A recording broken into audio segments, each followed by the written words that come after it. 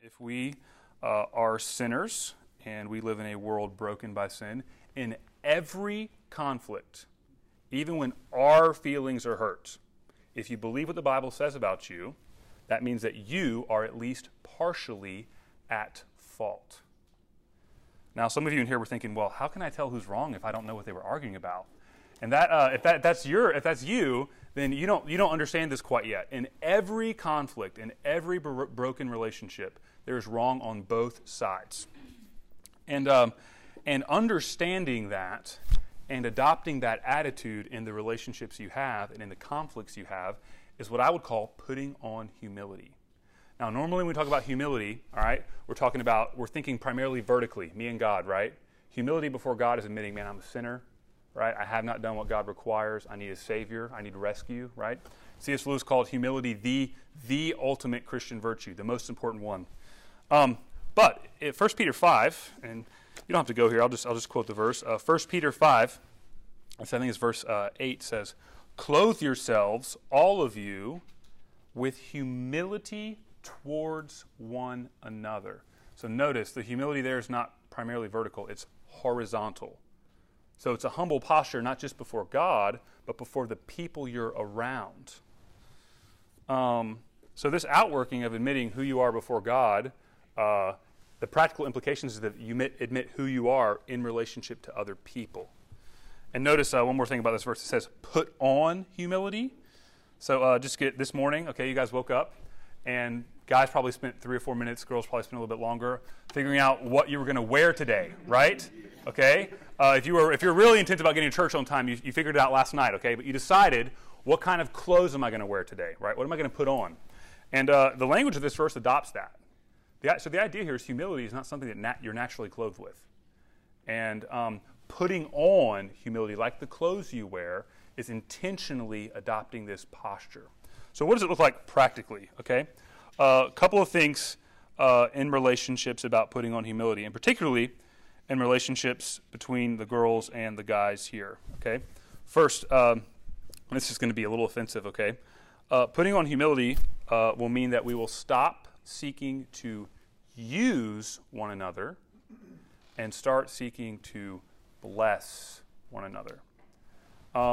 Unconsciously, it is very easy to walk in a room and just live like you're the most important person in the room. What matters is how people treat me, if they notice me, if they're validating me, right?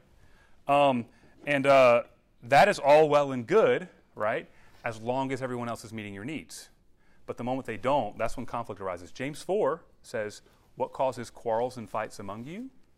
It is your desires that wage war within you. The idea there is that we want something from each other, whether that's validation or feeling good about ourselves or an easy person to talk to, okay? And when we don't get it, it causes us to fight. So putting on humility is going to stop doing that. Let me get real up in your grill, okay? If you walk into this room as a single person and you put people into categories of like, ooh, good looking, ooh, not good looking, ooh, dateable, ooh, not dateable, okay? If that's how you see people here, you're using them. You're using them to fulfill your own desires. And that is where a lot of our conflict comes from. So putting on humility will look like, instead of walking in the room and thinking, how are people treating me, we're going to walk into the room and think, how can I bless them, right?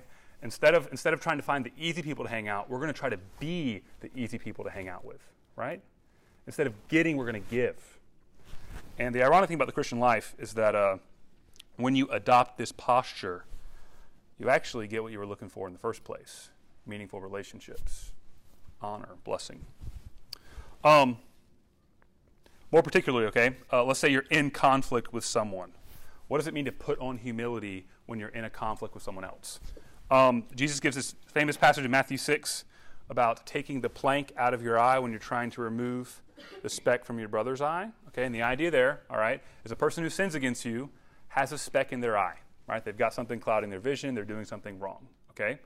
But your posture of thinking, well, they offended me, they're the wrong ones, they're the idiots, that, in Jesus' word, is a giant protruding 2x4 in your eye, okay?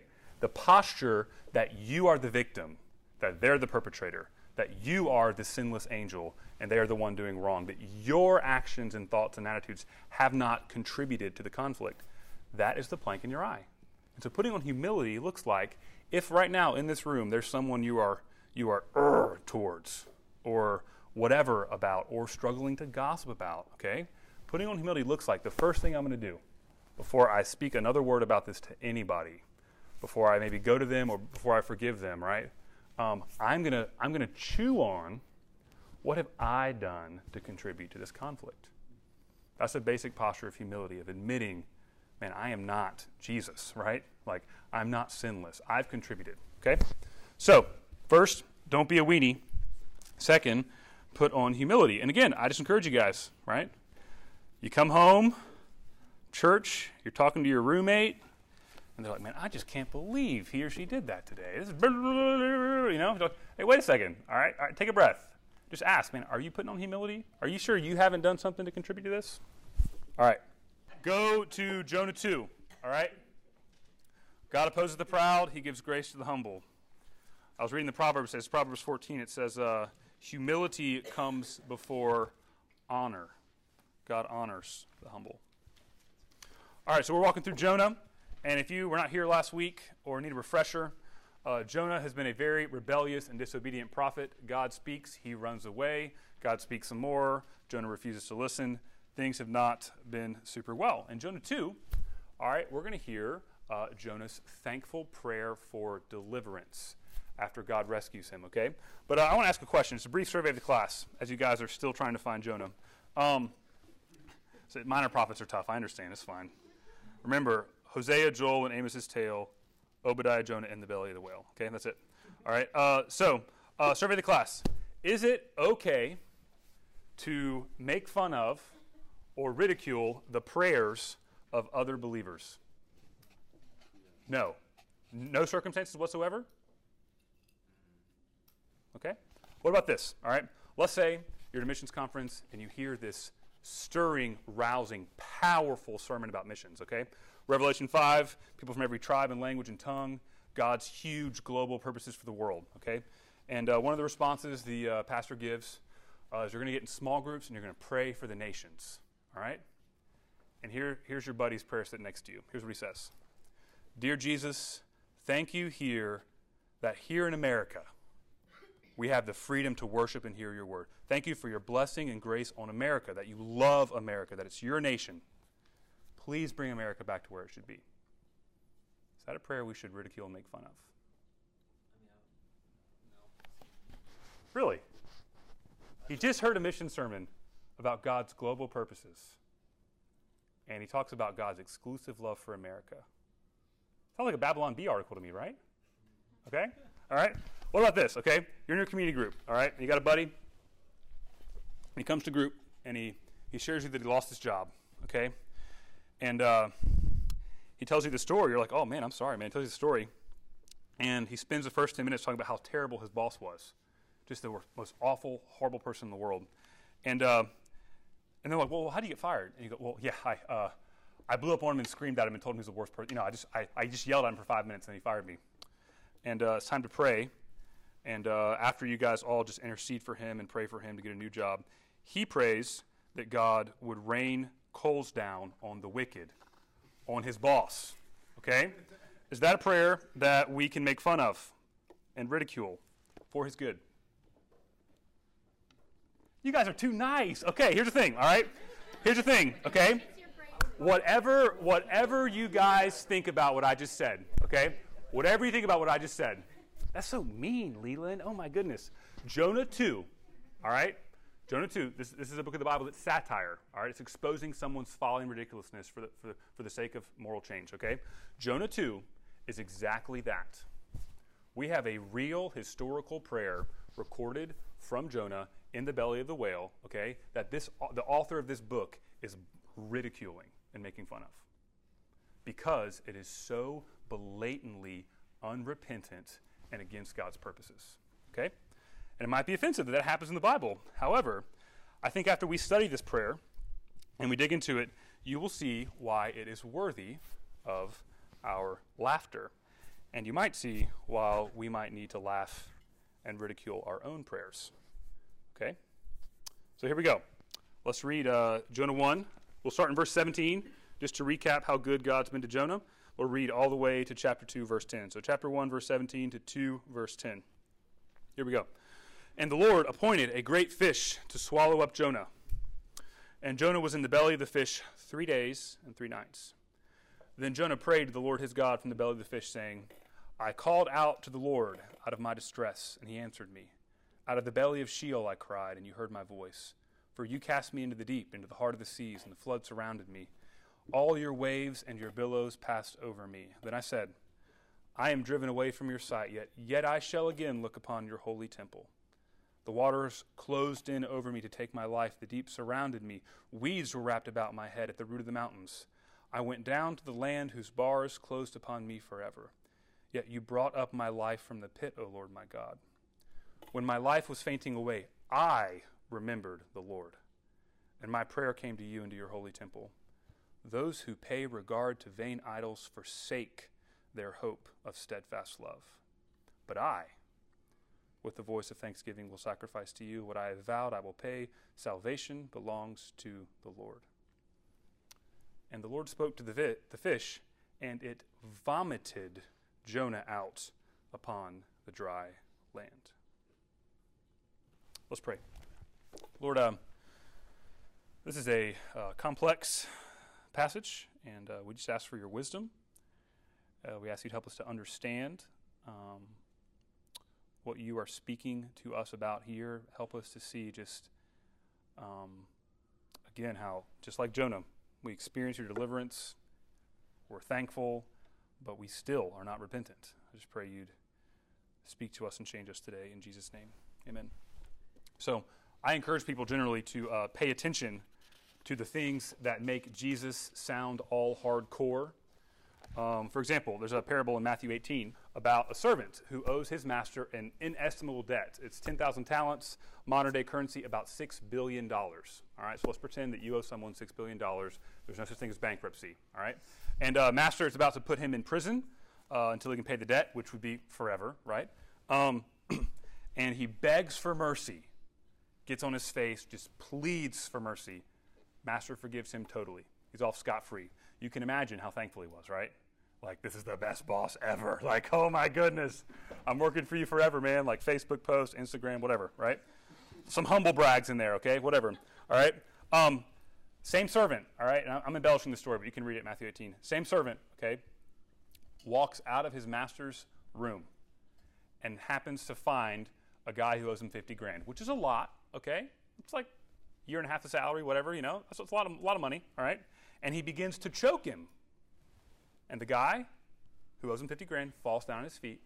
He says, please have mercy on me. And the guy says, no, you're going to jail.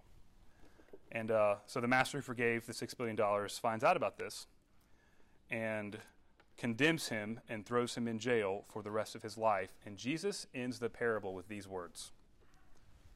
So also my heavenly Father will do to every one of you if you do not forgive your brother from your heart. You rarely hear Jesus get so hardcore about anything in the Scriptures. Now, this isn't a talk about forgiveness, but here's a question I want to ask you. What makes God so infuriated by the kind of person who can be forgiven a $6 billion debt but not forgive a $50,000 debt?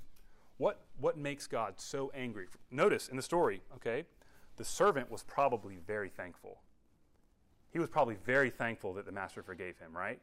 The servant did not actually do anything to break the master's rules. Did you notice that? The servant didn't sin against the master. His sin wasn't against his master, right?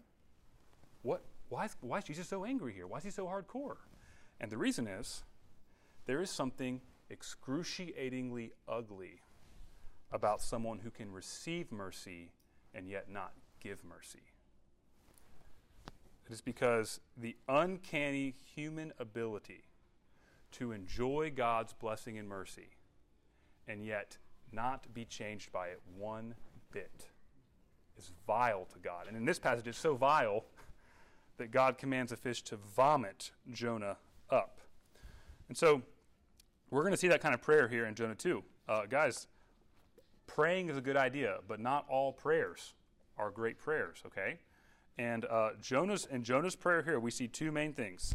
First, Jonah is really thankful that God was merciful to him. But second, Jonah's heart has not been changed one lick by God's mercy. He's saved from his trouble, but he's trapped in his sin. All right? Let's see that. So, just again, verse 17 says, the Lord appointed a great fish to swallow up Jonah. If you weren't here last week, this verse is just full of God's kindness and mercy. Just a little recap. God spoke to Jonah about going to Nineveh. Jonah ran away. Jonah decided he would rather die than obey God. Okay? God sent a storm not to punish Jonah, but to teach him. Jonah still disobeyed. He had the sailors throw him off the boat, hoping it would kill him and kill the sailors too. All right? He's in a bad place. He does not deserve the Lord's mercy. And the Lord appoints deliverance for Jonah. He saves Jonah. All right? He does all this for Jonah's good. Okay? And in Jonah 2, Jonah actually does something right. Okay? Be encouraged. All right? He recognizes that God answered him. It says in verse 2, I called out to the Lord out of my distress, and he answered me. And he goes on for 3 or 4 verses and describes just in great, crazy detail what it was like to be drowning in the ocean. Okay, we even hear about the weeds at the bottom of the ocean, all this stuff. But then he says in verse 6, you brought up my life from the pit, O Lord my God. He recognizes, he sees that the good thing that has happened to him has been from God's hand. And how could he not see? A fish literally swallowed him and did not kill him, right? And then Jonah does actually respond in a way to the Lord. He's thankful. He says in verse 9, but I with the voice of thanksgiving will sacrifice to you. What I vowed, I will pay. So Jonah in very Hebraic terms, the way Hebrews would worship, he's talking about how in corporate worship, again, he will sing to God with thanksgiving. And he's even vowed to God. And vows are just sacred promises, right? And most likely, Jonah's probably vowed to go to Nineveh if God commands him to again, which we'll see that happen in Jonah 3. But he responds to God with thanksgiving. Okay? So, in Jonah's prayer and circumstances, before we talk about everything that is lacking and worthy of laughter here, okay, we do see one or two very positive truths here. Okay? God mercifully delivers Jonah, right? And Jonah is thankful for God's mercy. He confesses the Lord's sovereignty. He says that God has been good to him, okay?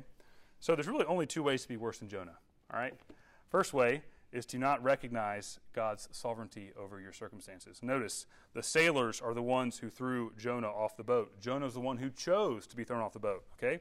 And Jonah says in verse 3, you, God, cast me into the deep. He recognizes that God is in control of his life, that God's the one working behind the storm, that God's the one throwing him off the boat, all right?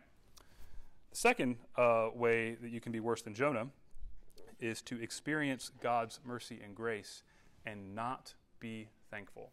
This is literally the one thing Jonah does right, okay? It's the one thing he does right. God is merciful to him, he's good to him, and Jonah thanks him. He recognizes that God's been good. He says it to God. He responds, he stops. Now, he's kind of had to stop, right? Because he's in the belly of a fish, right? He has nothing else to do, okay? But he stops what he's doing. He stops his plan. He stops worrying about his life. And he thanks God for deliverance. He gives praise to God and glory to God for it.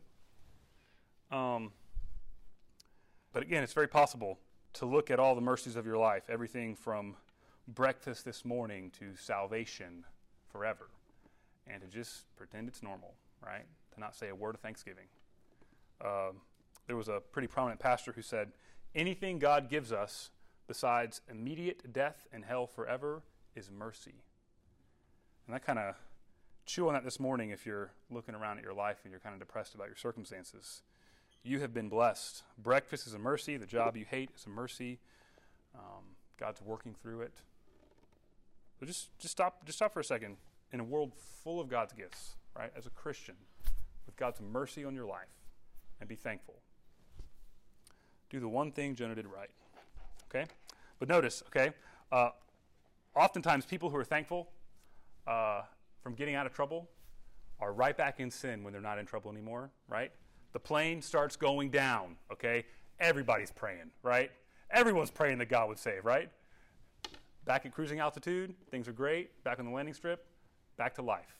I don't believe the Bible's true, right? You guys have probably had moments in your life where, God, if you get me out of this, okay, I am never going to do that again, right? God gets you out of it, a couple months later, right back to it, right? And that's where Jonah is. Now, I do want to encourage you, if you don't believe me, right, if you're a little skeptical about this prayer being insufficient or about the morality of making fun of it, just follow along. I think we'll get there, okay? First, just notice, okay, even being in the belly of the fish for 3 days was a gift. Just think about this, all right? Imagine yourself, it's very difficult to, but imagine yourself in the belly of a fish, all right? It's dark. There's no one else there. There's no one else to distract you. There's nothing going on. It's just you alone with your thoughts. God has spoken verbally to Jonah in his word. God has given Jonah a very big storm to speak to him about his sin. God has given Jonah some pagan sailors who are acting way more righteously than him to speak to him about sin. And now God gives Jonah the gift of 3 whole days of complete quiet to think about it. It's like a divine timeout, right? Go sit over there and think about what you've done, right? And that's a gift. And now you guys might not think that's a gift, but I tell you what, my favorite part of summer vacation is when I walk into the house at 5 p.m. and I think to myself, where is my phone? Where I don't even know where it is right now. I've just been disconnected all day and I've been alone with my thoughts. It's good. And God gives Jonah that wonderful gift to think over what has happened. And now we get his response. Okay.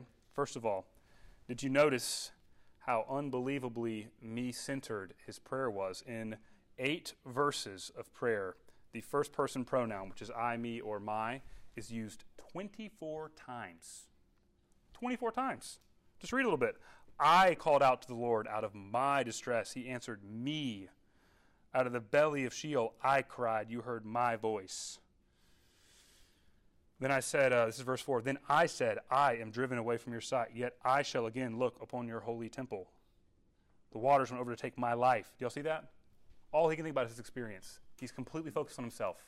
There's not a lick. There's one little sentence about God's nature and character. You can take this prayer, if you line this prayer up next to, say, Psalm 51, which is David post Bathsheba and Nathan, and you compared them, okay? They are worlds apart. Jonah's not focused on God at all here. He's focused on himself. He even gives himself the credit. You guys notice that? He gives himself the credit for God saving him, right? I called out to the Lord. This is verse 7. When my life was fainting away, I remembered the Lord, right? My prayer came to you to your holy temple. This is just imagine this, okay? And I'm going to give a semi-graphic example here, all right? Imagine you're a small group, okay? A guy's small group, we'll say that, all right? And your buddy's like, guys, I got something really cool to tell you, okay? We've been doing Evangelism and Connect, okay? And I just crushed it, all right? So I was at this strip club Friday night, and I was there, and I just had this, there was a guy sitting there with me, we were smoking, doing whatever, right? And I just shared the gospel with him, I was bold, I was clear, I used the little methods we talked about. And you're like, wait a second, what do you mean? You were where? Guys, that's what Jonah's doing. Why is he in the belly of the whale? Because he has shut his ears to what God is saying, because his heart is diamond hard to the Lord's love for other people. And he's like, I remembered the Lord, look at me. Like, I did so good, my prayers worked, right? Even more so, okay? Did you guys notice he did not mention his sin one bit? He didn't say anything about what he did wrong. Did y'all see that? That's not here. There's nothing. It's all about how good Jonah did and how tough his experience was, right? He did not confess sin. The only reason Jonah's in the belly of the whale is because he has an unrepentant hatred for unbelievers. He hates the Ninevites. He's unwilling to share God's love with them. And none of that's here. No recognition of sin, no confession of it, no pleading for God to have mercy on him. Now, this aspect of prayer of Jonah's prayer gets a little closer to home, right? When was the last time in community group you guys verbally confessed your sins to God together, right? When was the last time you verbally confessed specific sins to the Lord? And finally, if you haven't noticed that this prayer is a bunch of baloney yet, I think this one will get you, okay? Right in the middle of Jonah's supposed thankfulness to God is his little confession of faith here in verse 8. All right, he says this: "Those who pay regard to vain idols forsake their hope of steadfast love." Let me just explain that verse, okay? Those who pay regard to vain idols are unbelievers.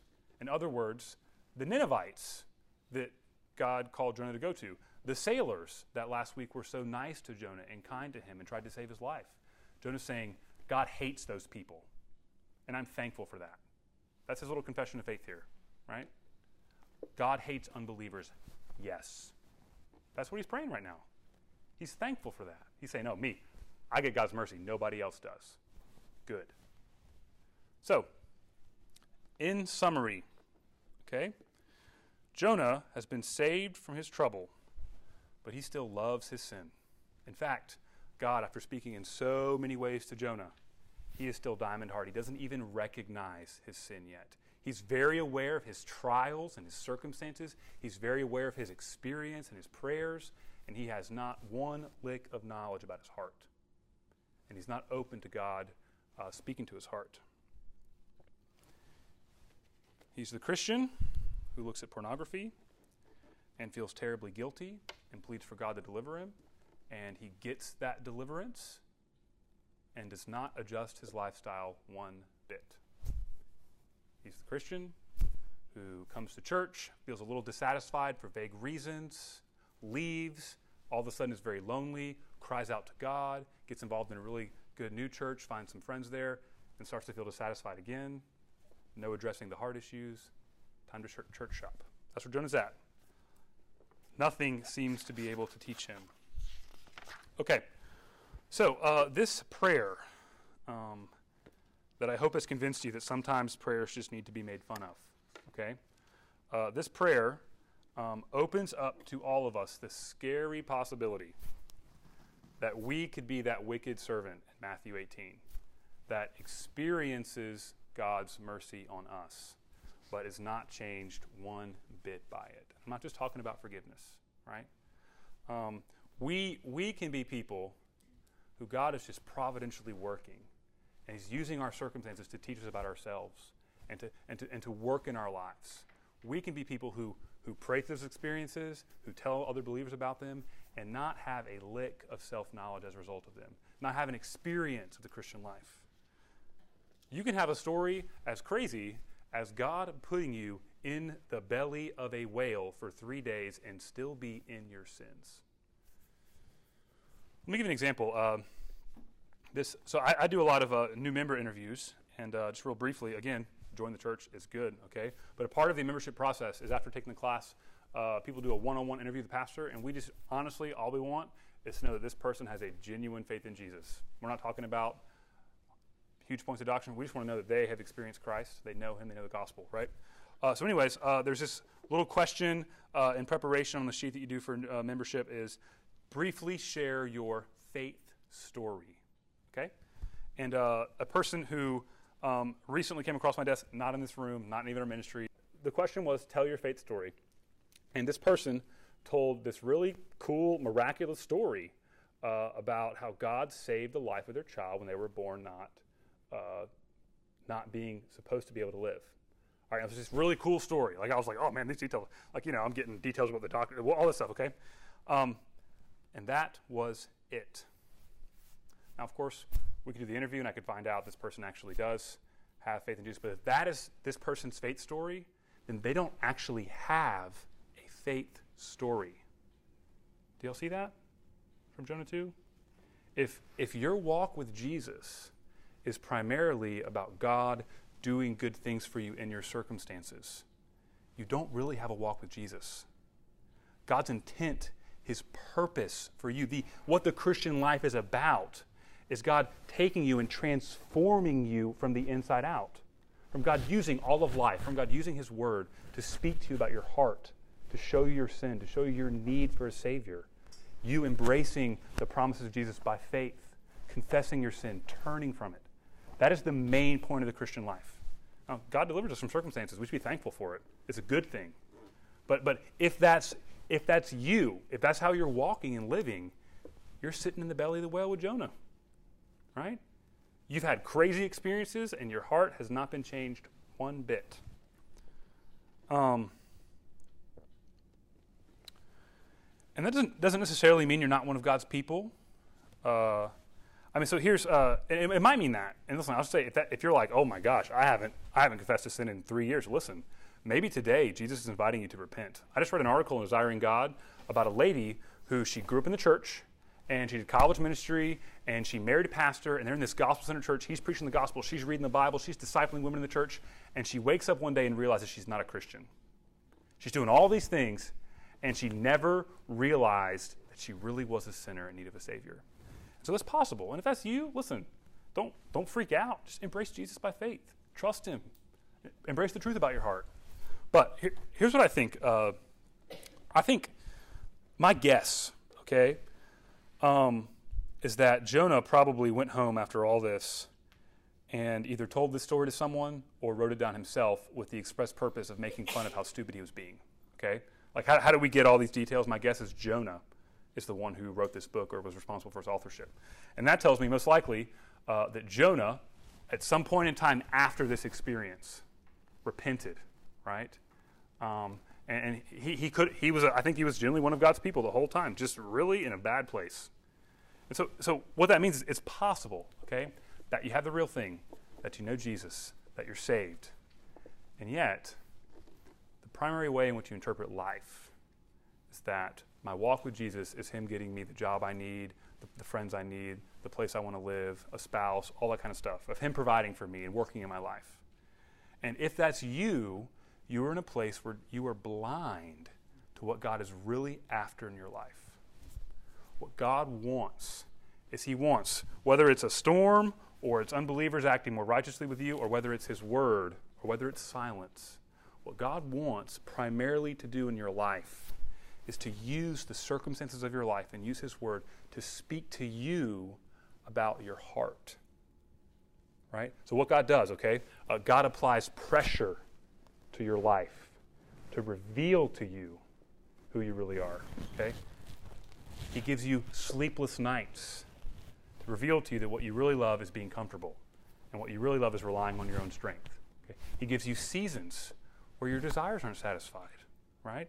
To reveal to you that you've never really taken him up to satisfy your desires. He's doing that in your life. Right now, your circumstances, the toughest of them, the most enjoyable of them, what God is after is the transformation of your heart through faith and repentance. He's after you embracing that your circumstances aren't causing your sin, they're just revealing it. And that God's given you the gift of circumstances that reveal your sin so you can deal with it. And I just encourage you, be wary of false repentance in your life. And work with the people around you. Okay? Listen, if you have a friend, now again, I don't want you to listen to this lesson thinking of your friend, okay? Think of yourself, right? But if you have a friend and you're like, man, I don't think he's ever confessed a sin to me in my entire 3 years of knowing him. We've been in community group and it's time to talk about our issues and he doesn't talk about nothing, okay? If you know someone like that, my encouragement to you is God is calling you in love to not let that person live there. He's calling you, if you know someone who can literally say, man, this is his prayer life right here. All about experience, no confession of sin, all about God working in my life. If that's him, right? God wants you to go in love to him. And don't say, hey, man, you're not a Christian. That's not going to go well. Okay? Don't say, you're Jonah, right? Don't say that. Okay? Maybe your buddy walks in and he or she is going on and on and on about their circumstances and about what's going on in their lives and this and this and this and this, okay? All right? You can just stop and ask them a very simple question, all right? Where do you think God is in all of this? What do you think God is up to in this particularly trying work circumstance, right? What's God revealing to you about yourself through this? We're in Connect, we're talking about evangelism, and we talked about a bridge to the gospel, like a question you can ask to take a conversation in a spiritual direction, okay? The questions I just said, all right, That's a bridge out of Jonah 2 into the Christian life, okay? Where is God in this? What is he revealing?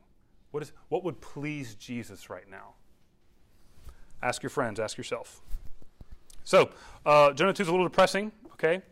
He is, and we can be, saved from trouble and still in sin.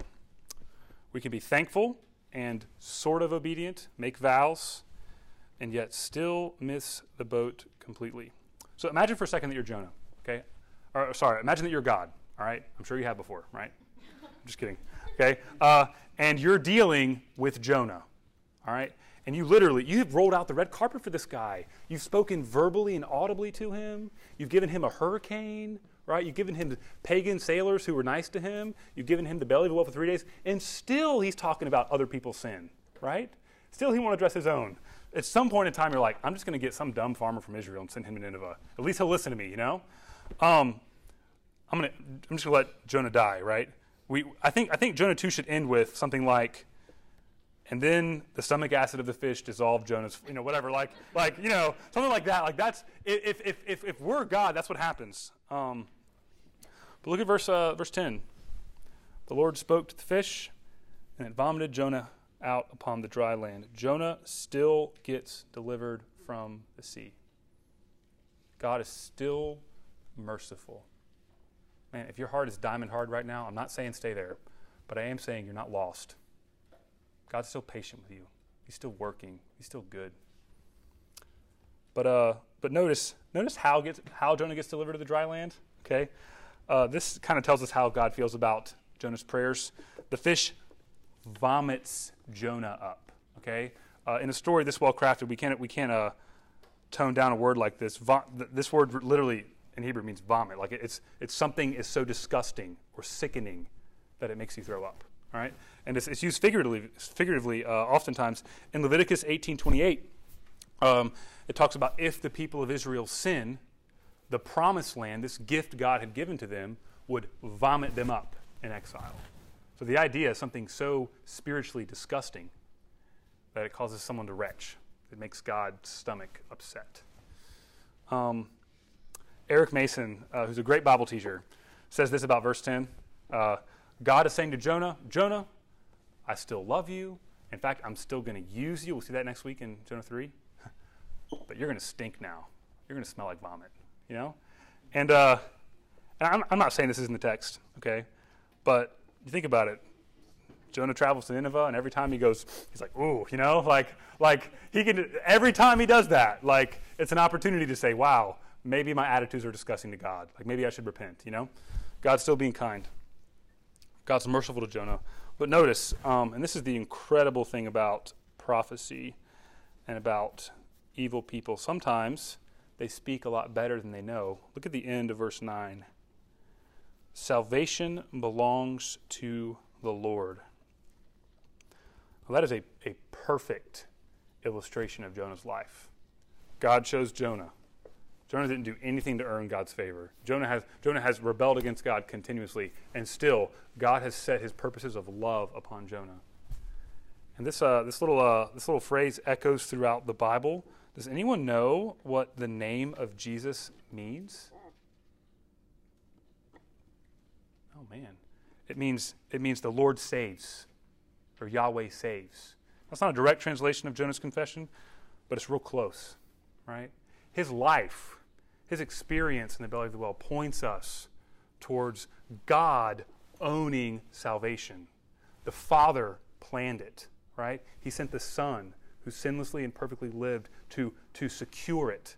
And the Son lived in the power of the Spirit, and when the Son ascended to heaven, he sent the Spirit on his people. Salvation belongs to God. Why are you a Christian? God chose you. He owns you. He's going to be good to you because salvation is his. It's not yours. You don't earn it. And as a miniature Jonah, I would just encourage you that because salvation belongs to God and because salvation has been won by Jesus, you have resources that Jonah did not have. You have the Spirit living in you. As Galatians 2 says, you have Christ dwelling in your heart by faith. You have a heart of flesh, not of stone. You don't have to resist God speaking to you in your circumstances. You can be humble before him. You can change. And God's mercy has been demonstrated in history. Do you guys know who George Mueller is? So George Mueller is very famous for his incredible care for orphans in Great Britain in the 1800s. He is most famous primarily for raising modern-day currency about $100 million, all right, without ever asking for money, right?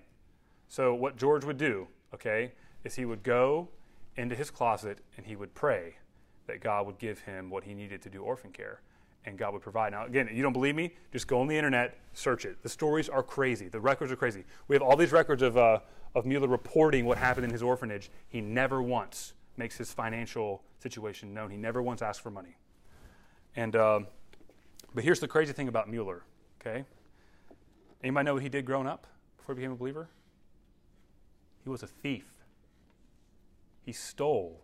He defrauded people so he could live in pleasure. There's all these stories about him. He's stealing from his dad, stealing from the government. He would go to hotels and pretend he was going to pay and then just like skip town. So God takes this guy, okay, who's a thief, who steals from others, whose heart is so bent on himself, right, that he's just going to steal to get what he wants, okay?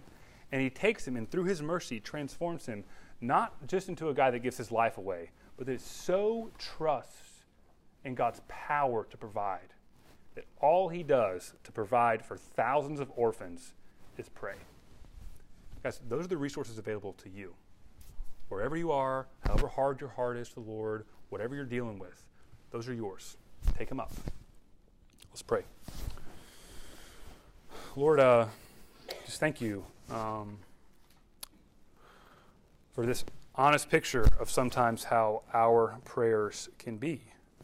We just pray that you would enable us to see what you are doing in us through our lives, that you would give us the wisdom and the sensitivity to you to not just focus on our hardships or our blessings, but to focus on the God who speaks to us through them. We pray you good work now in Jesus' name. Amen.